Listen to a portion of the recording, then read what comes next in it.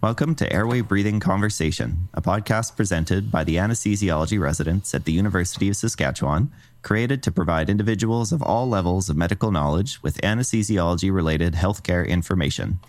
On this episode, we continue our conversation with Drs. Murray Deese, Chelsea Wilgenbush, David Boyle, and Nan Wu about what it means to practice family practice and anesthesiology concurrently in Saskatchewan and throughout rural Canada. Now, whether you are an anesthesiologist, resident, medical student, or member of the general public, come take a break with our host, Anesthesia PGY3 Alex Pellerin, and a multitude of brilliant and insightful guests as we demystify the incredible specialty that is anesthesiology, one episode at a time.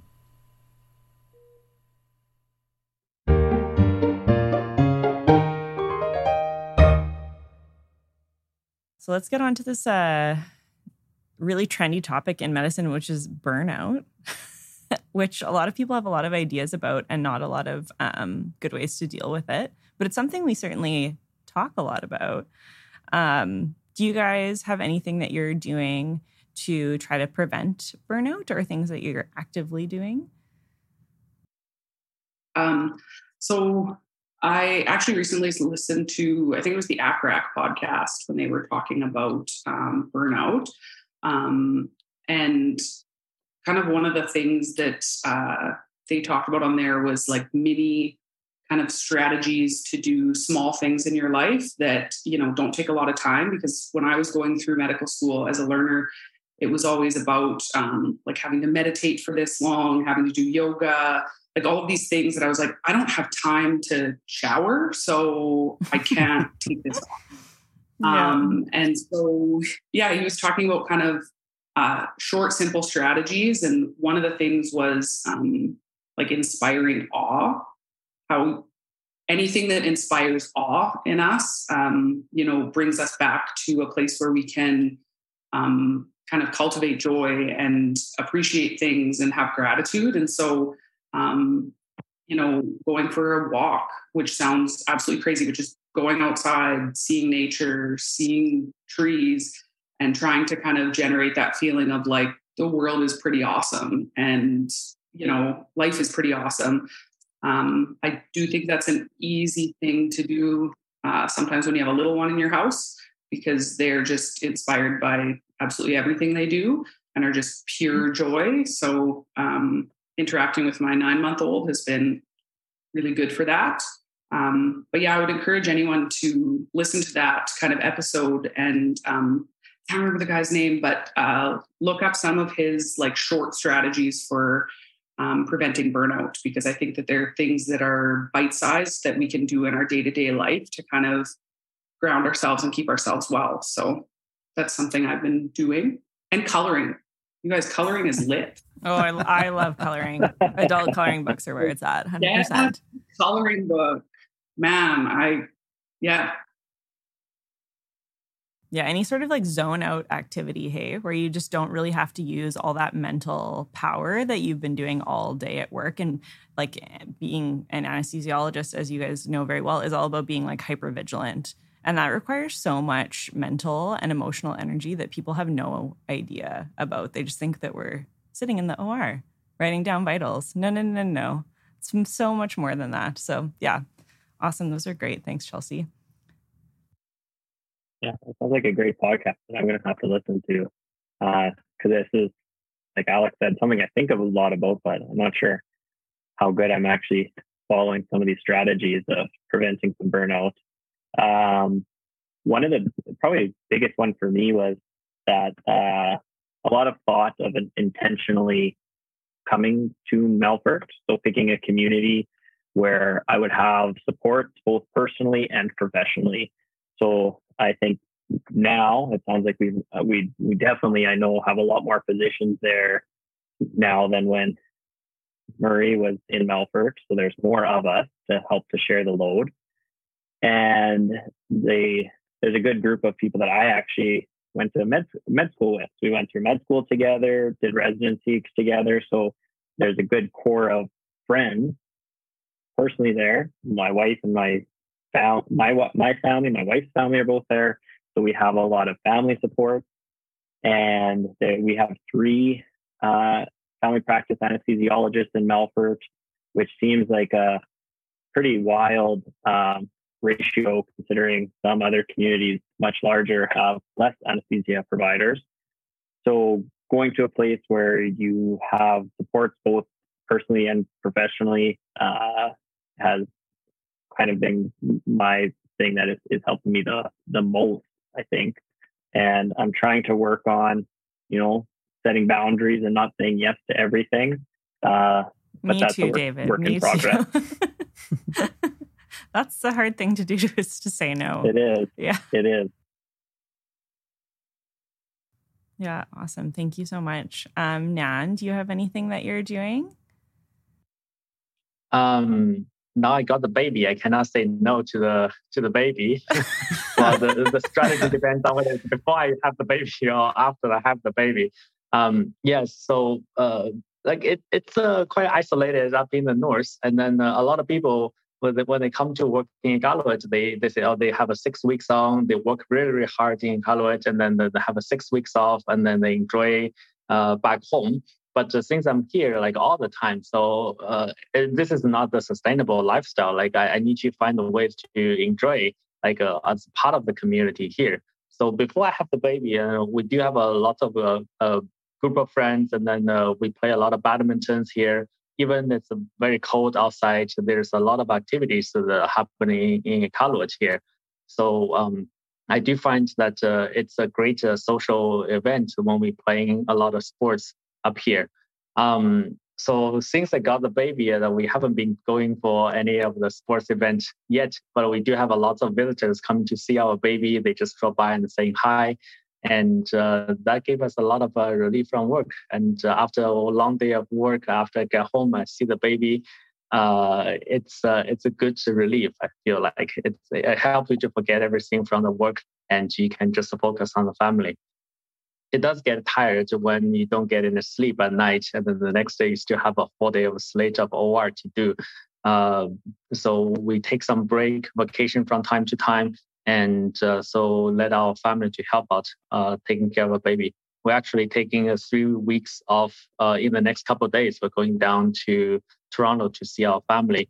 So Nice. that'll be a baby's first trip. Yeah, I'm really excited about it, and about taking a break and letting our parents to see the baby.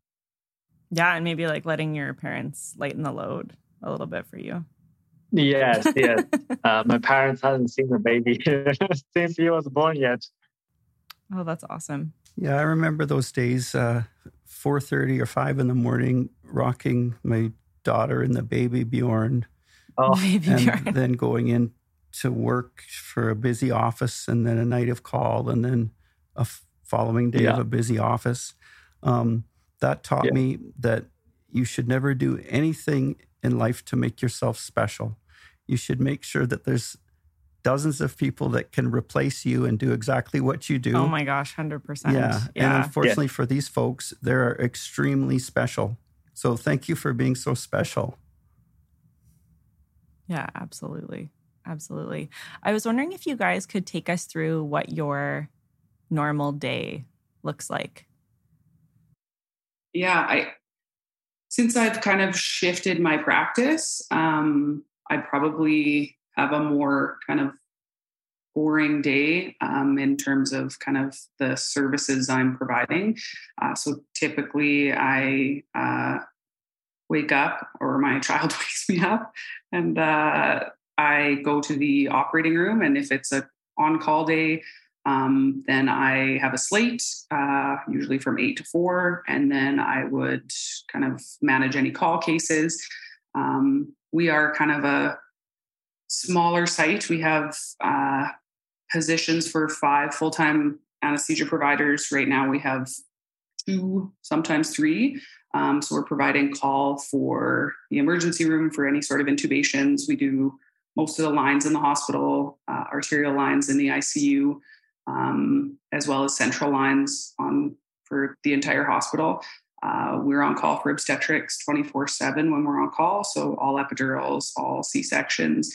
And then we're also on call for the main OR. So, if there's any ortho cases or general surgery cases that need added to the day after hours, we do those. And Yeah, some days, you are kind of running between your OR cases to put an epidural in. Sometimes you're, abandoning your slate to go up and do a cesarean section and then coming back down and finishing your elective stuff. Of course, when you're not on call, your day is a little bit usually smoother, but because we are a small site, we really help each other out. And, if you can help the call guy by doing lines or anything else, you often do. So we work as a team here to kind of get the work done every day. Every day is a little bit different, but generally just going to the OR and waiting for the phone to ring. Gotcha. And how often are you on call now? I would say every third or fourth day. Every third or fourth day. Gotcha. Kind of 1 in 3 to 1 in 4, depending. Like next week, I think I'm on call Tuesday and then Friday, Saturday, Sunday. Gotcha. And do you normally, if you're on call during the week, do you work post-call usually? Yes. Yeah. Yeah. We try to give a shorter designation. So we usually would say that the post-call person will be in something like endoscopy that's a little bit less kind of cognitive load. And we usually try to start them at 10 a.m. or we'll put them in the pre-anesthetic clinic from kind of 10 to 3. Usually just a later start to accommodate for if you have a late night. That's awesome. Yeah. So at least you can get like a little bit, catch a little bit of sleep if you had a really busy night. That's great. How about you, David? Our schedule is a bit of a juggling act. For anesthesia, there's 3 of us. We do call 1 in 3. Usually we do anywhere from 2 to 4 days in a row of anesthesia call. And our anesthesia call here is typically a little bit lighter. So we have 1 OR that runs. And so like one day we might do scopes, another day will be full day of general surgery. We have visiting surgeons that they'll do ENT or some plastics or some cataracts, or we have orthopedics. And then we also have urology. So they'll come for their scheduled days. But then we have 1 in-house surgeon and we have 3 people who can provide C-section coverages or C-sections basically. So our overnight or late night stuff is mostly C-sections and the occasional sick general surgery patient. So usually we're not operating in the middle of the night very frequently. Usually the nighttime stuff is epidurals that might wake you up. So it's a little bit less onerous that way, but there has been days where those 4 days can get pretty long from time to time. So my typical days, I'll get up, I'll go in and I'll round on my inpatients. And then if it's a clinic day, I'll go to clinic. The clinic here in Melfort, it's kind of nice. It's attached to the hospital. It's a separate building, but it's attached by a walkway. So usually the clinic is running, and if I'm on anesthesia call, then I may have to run back to do an epidural or do a C-section, and I can just go back and forth. And fortunately, all of my patients were previously Dr. Logan Bush's patients, so they're used to that. They're used to understanding that their physician may have to abandon them briefly or for not so brief periods of time to go and handle other things. And then we do an emergency room as well. Our emergency call is 24 hours. Here, I find that really difficult, especially with balancing anesthesia, because I find it very hard to do a 24-hour emerge and then try and run a slate the next day or something like that. So there's a few of us that split our emerge shifts. So we'll split them into 12-hour shifts. So we'll do 8 a.m. usually we do 8 a.m. to 6 p.m. and then 6 p.m. to 8 a.m. because overnight is usually not quite as busy. And I find that helps me to still be able to keep some reasonable sleep schedule and help me to kind of function as a human and a physician. So yeah, my day starts with seeing my inpatients, and then I either go to the ER, the OR, or the clinic, or Humboldt. I go to Humboldt and provide anesthesia there a few days a month. And my receptionist works hard. She has access to my professional Accuro schedule, like in my EMR, and also my personal iCalendar schedule, and very regularly has to remind me of conflicts. So it's a lot of fun, but it is a lot of work to try to schedule doing so many different things. Yeah, absolutely. It's important to have really good people behind you, helping you, keeping you organized. How about you, Nan? Yeah. In college here, we have 2 operating rooms, and then we typically start at 7:30, and we aim to finish at 2:30. So in the afternoon, we can go to the PAC clinic and to see the next day's patient if they are complicated. Usually the operating room, one operating room is split between gen surg and gynecology. So they will do a lot of gen surg cases and possibly elective C-sections and tubal ligations and TVT tapes.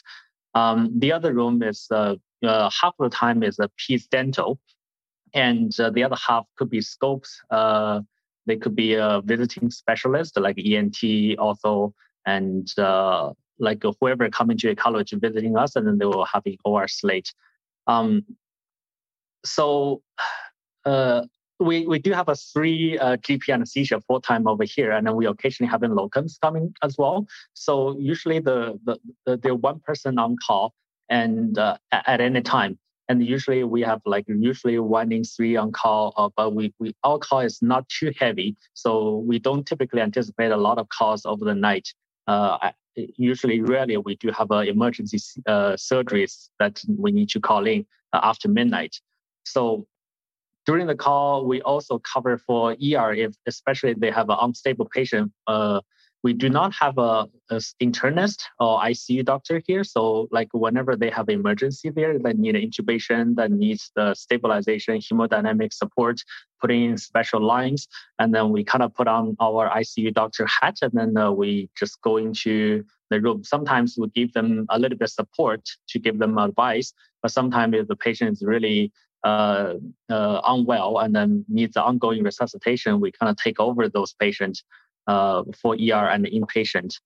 Our OB here in Inuit populations, they do have a cultural preference for natural delivery, so we don't get called a lot for epidurals. Most of the local people they gave birth naturally, they gave birth at a very young age, and then there's a very strong cultural preference to having birth naturally without epidural. So we don't get called for epidural very often. And the C-section rate is pretty low here. Most of the women, they gave birth without issues there. So that is a benefit. Yeah, so we don't get a calling for stat C-section very often. Yeah. Apart from that, occasionally I still pick up an emergency shift. Our emergency shift is 9 hours during the daytime and then 12 hours at nighttime. But since I started GP anesthesia, they haven't been giving me a lot of night shift. So that is good too. So we can work the next day, continue our OR slate. Yeah. Absolutely. Yeah, I think it's really important to recognize all the responsibilities these guys have. Mm-hmm. They run a full spectrum family practice clinic as well as emergency work. They're small business people. Yeah, absolutely. And they provide enormous services, not just for emergencies, but for example, in Saskatchewan, family practice and anesthesists provide a huge portion of the pediatric dental anesthetics that are done. Offloading a lot of that from the major centers and also allowing patients to have surgeries closer to home. Yeah. I think it's fair to say that the FPA program is competitive.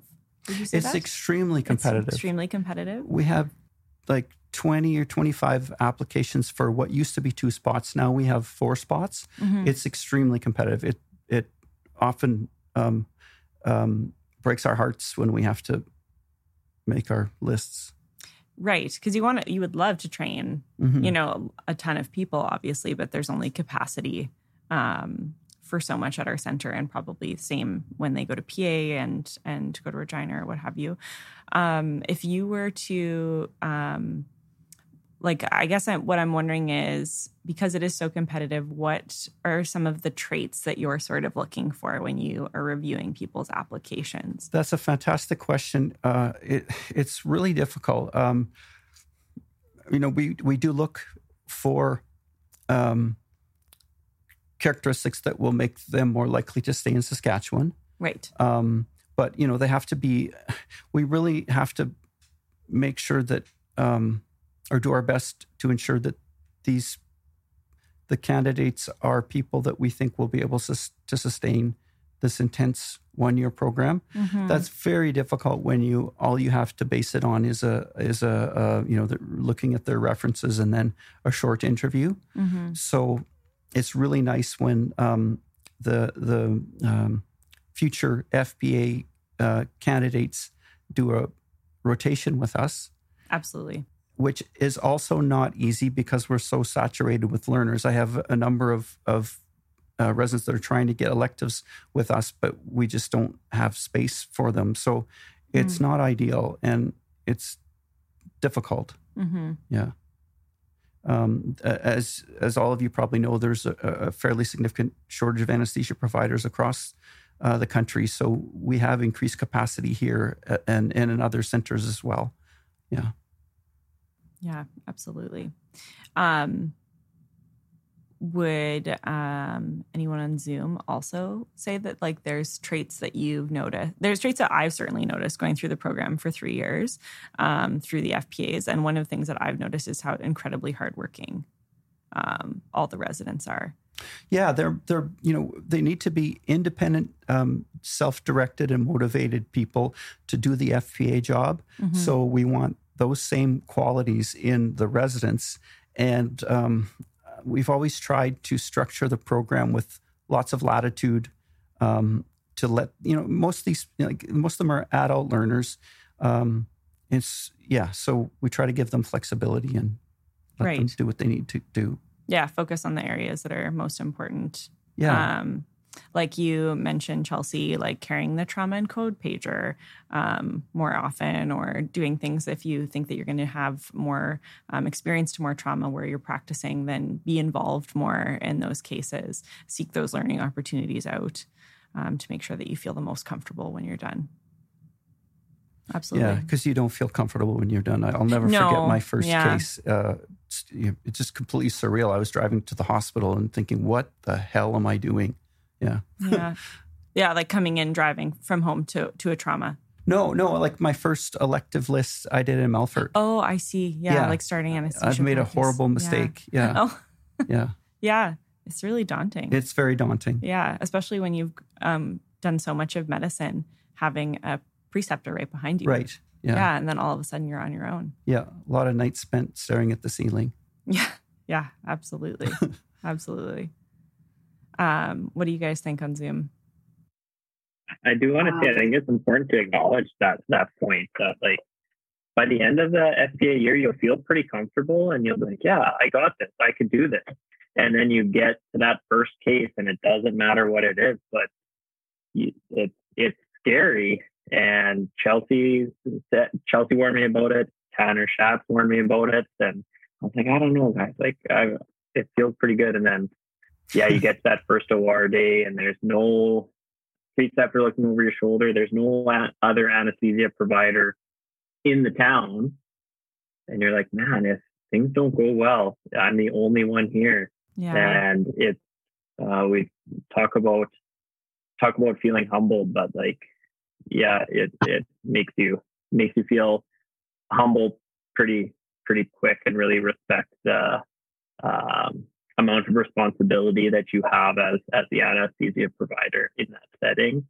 But then you just kind of fall back on the training and the reps that you did through the year here, and the first day goes well and the next day goes well, and there'll always be little blips. But if you just, like everyone said, if you've worked hard and you've gone through the program, you'll definitely have the skills and knowledge base to manage what you need to manage competently, and then the confidence slowly starts to build.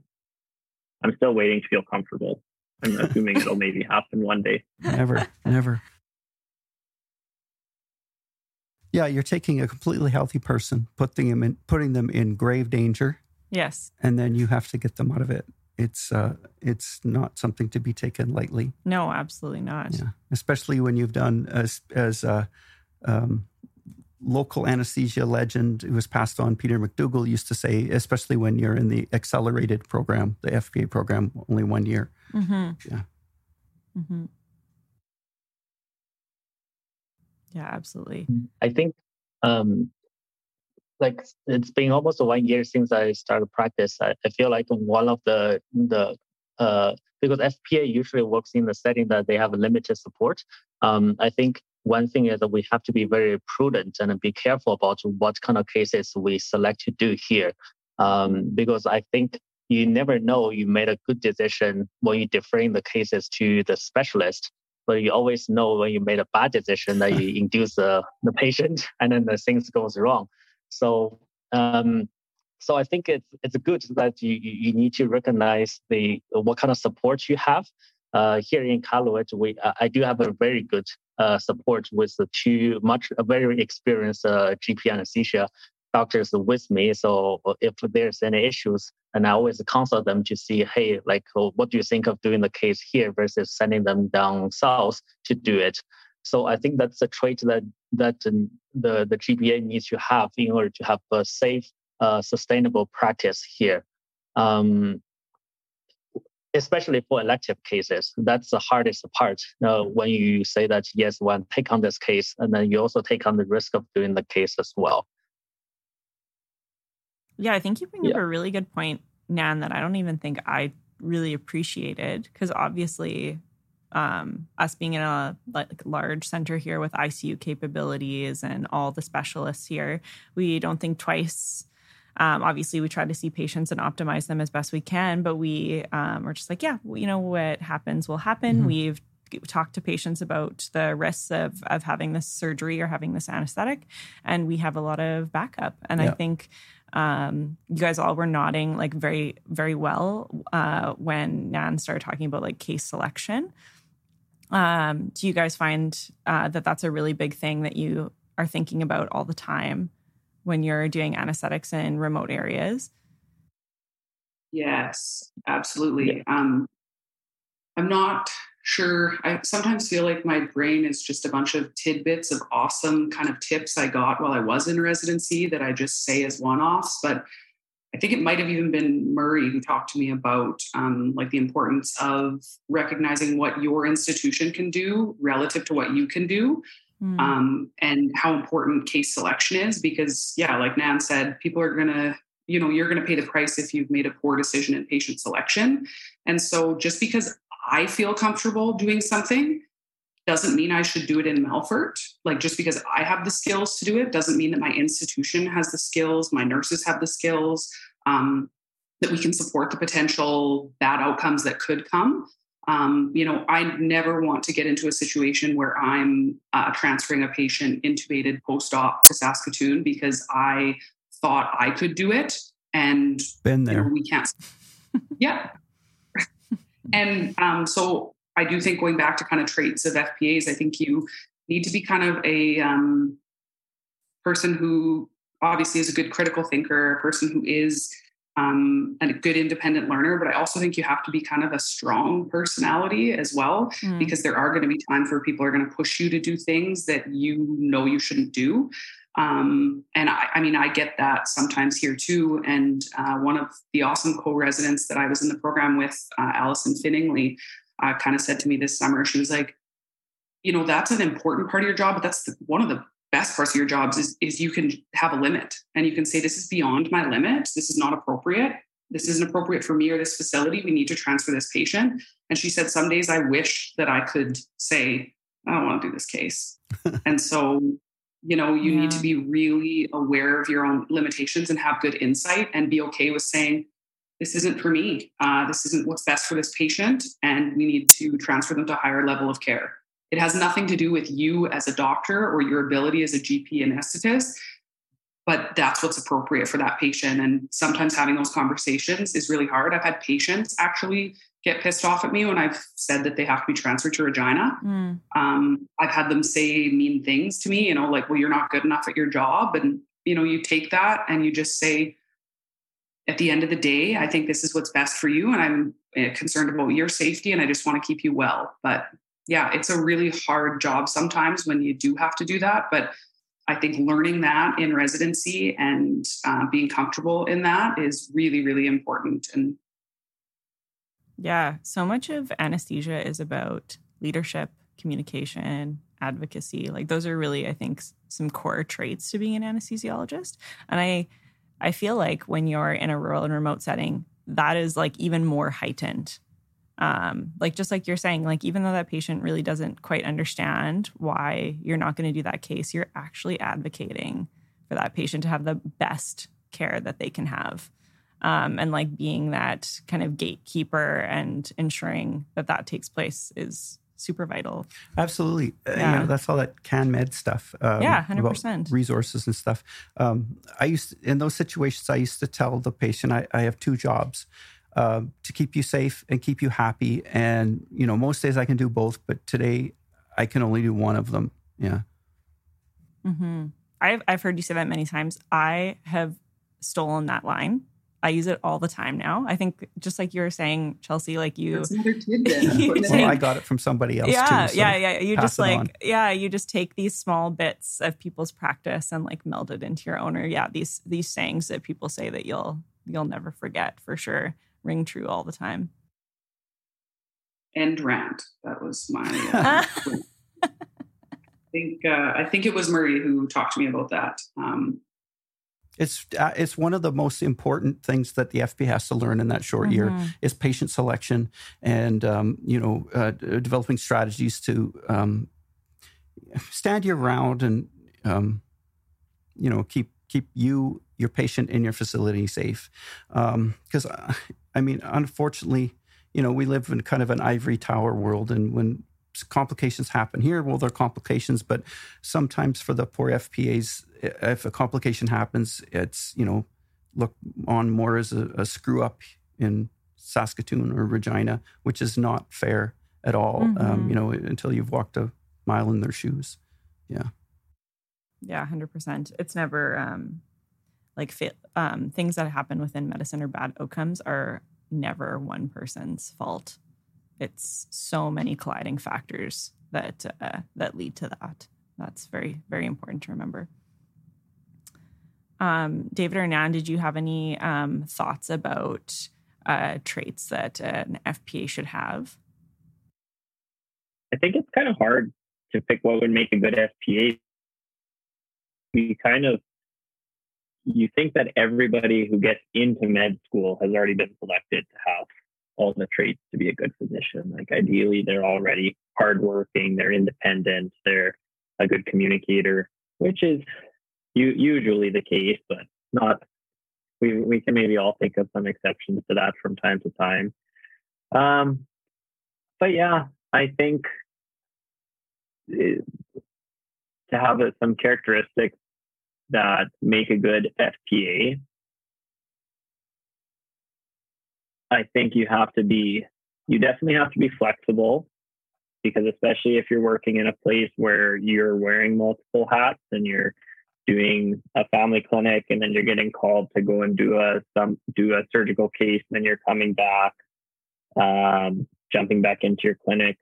So you have to be someone that is able to, not fly by the seat of your pants, but be comfortable with changes throughout the day is big. And I think you have to be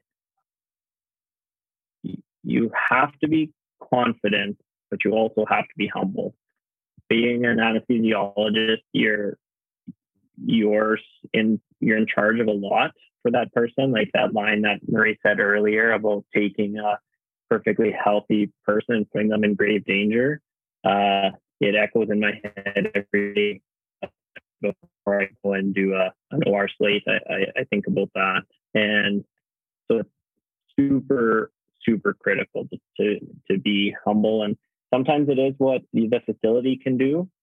But sometimes it is what you can do as an FPA. Like if it's a case that you haven't done since your training, because it's been 10 years and you think you can do it, maybe you shouldn't. And to be humble enough to say, you know what, like, no, I haven't done something like this in a long time.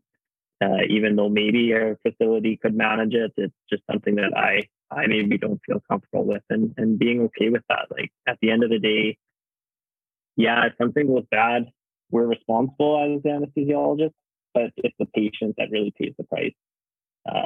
So as long as you're always thinking about what's best for the patient. And someone else said, if you wouldn't feel comfortable performing the procedure on your own grandmother, you should probably let someone else do it.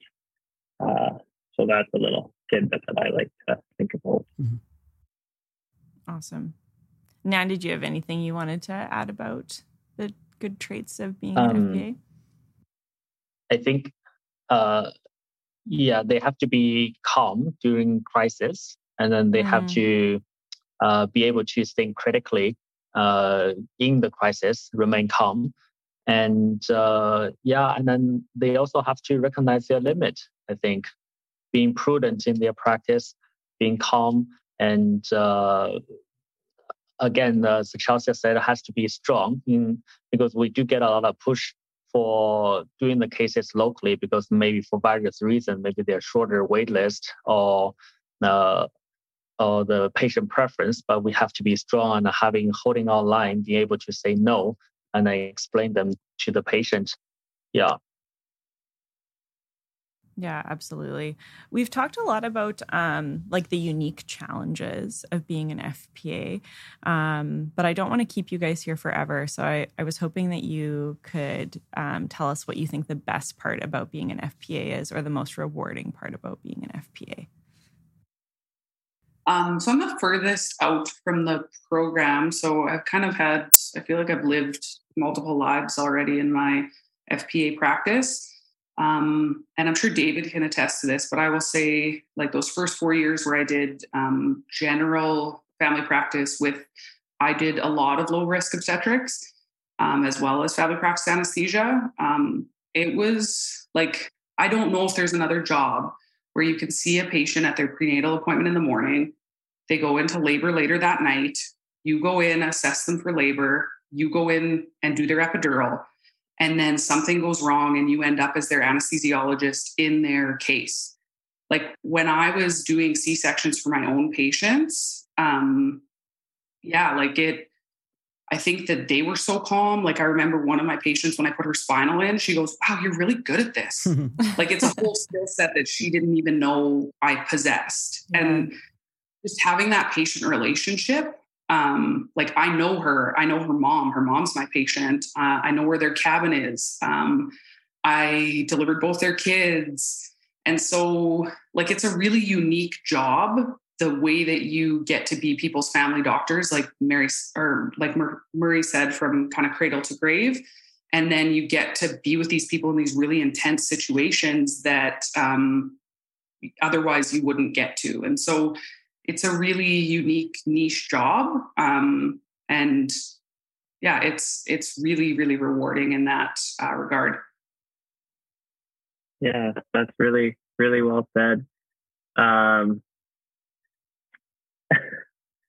My Poppy is just coming to say hi as well, kind of. Are you coming to say hi or no? Okay, she's not going to crash the interview. Sorry about that. No, that's totally fine. Yeah, my 2-year-old just woke up from her nap. So yeah, like I think one of the best things about this job is something that also just makes rural family medicine super enjoyable. Like Chelsea said, is that you get to know your patients on such a personal level, and you know their whole families. And at the same time, too, as a rural family doctor, we really strongly work together as a team. So right now in Melbourne, we have 13 doctors, and I think everyone has their niche. Like we have a couple people that are really into obstetrics, and like they help out a lot with that.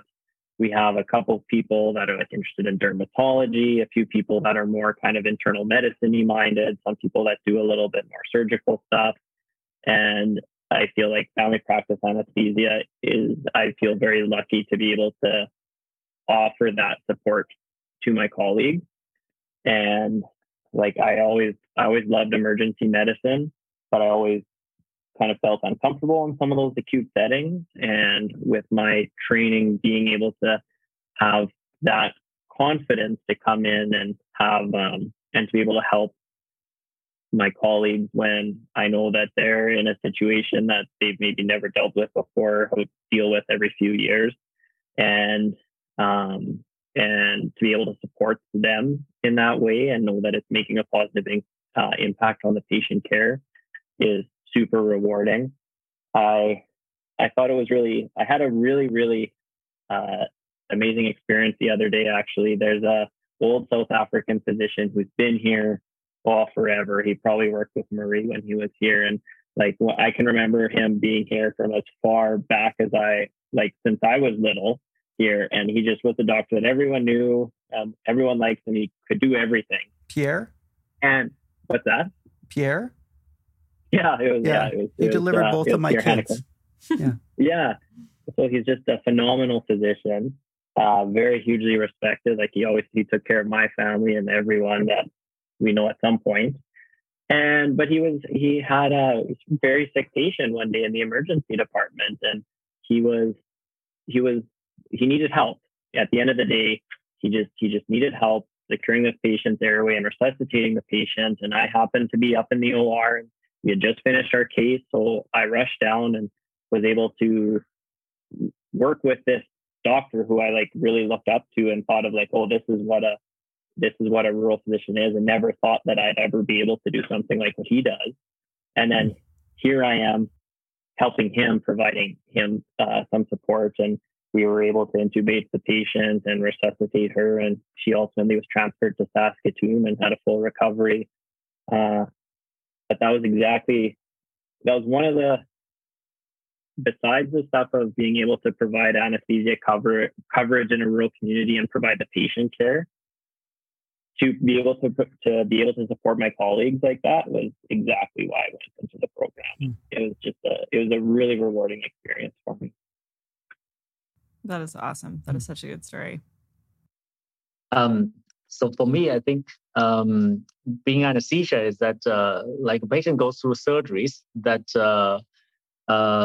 most of the time will help out the patient's life, actually. So I do find that part is really rewarding. Everyone comes to the surgery feeling very anxious. And at the end of the surgery, when patient wake up and then they say, "Oh, you did a great job. I feel comfortable and I'm safe." So just like Dr. D said, we did both of our job well. I think that's really rewarding at the end of the day. Patients do get really appreciated about what the surgery changed their life. And also David also mentioned about we have an extra set of a skill, and then we can help out our colleagues. And both patients and our colleagues are very thankful for our extra skills and our help too. So I find those ones are very, very rewarding. Awesome. Thank you all so much for coming, Dr. Deese, Dr. Wilgenbush, Dr. Boyle, Dr. Wu. We appreciate your time so much. We know how busy you are, and you guys all have little ones running around as well, so that makes you even more busy than the average person. So we just thank you so much for taking the time to come on the podcast and talk about your experiences and share so freely. Such amazing, such great stories to hear from you guys. And I can't wait for this episode to come out. I think people are going to think it's awesome. Could I say just... No, absolutely, Dr. Deese. Yeah. So this program falls under the Enhanced Skills umbrella of the Family Medicine Department. And we have wonderful people there that help and support us. Sheila Smith, Marty Haru, and the impeccable Jaylene Jepson. And then in our department, Megan Fertosky is a big help, as well as Eugene Chu. And every single member of our department is so welcoming to the FPAs, takes pride in training them. Without them, we'd never be able to put out wonderful finished products like Chelsea, David, and Nan. Absolutely. Absolutely. Awesome. Well, thank you so much again for joining us today. Enjoy the rest of your Sunday. Hopefully it's nice and sunny where you are. Yeah, thank you so much for having us. And like I said, when you extended the invitation, I'm always happy to talk about how amazing the FPA program is at U of S. So yeah, thanks for the opportunity. And yeah, thanks to Murray for selecting us and letting us come and be thorns in your side for a year. It was a privilege to train in the program, and it is a privilege to provide FPA services to the province. So thanks. Thank you. Yeah. I'm very grateful for being able to went through the program too. Yeah, and I'm very thankful about it. Thank you, Mary. Thank you.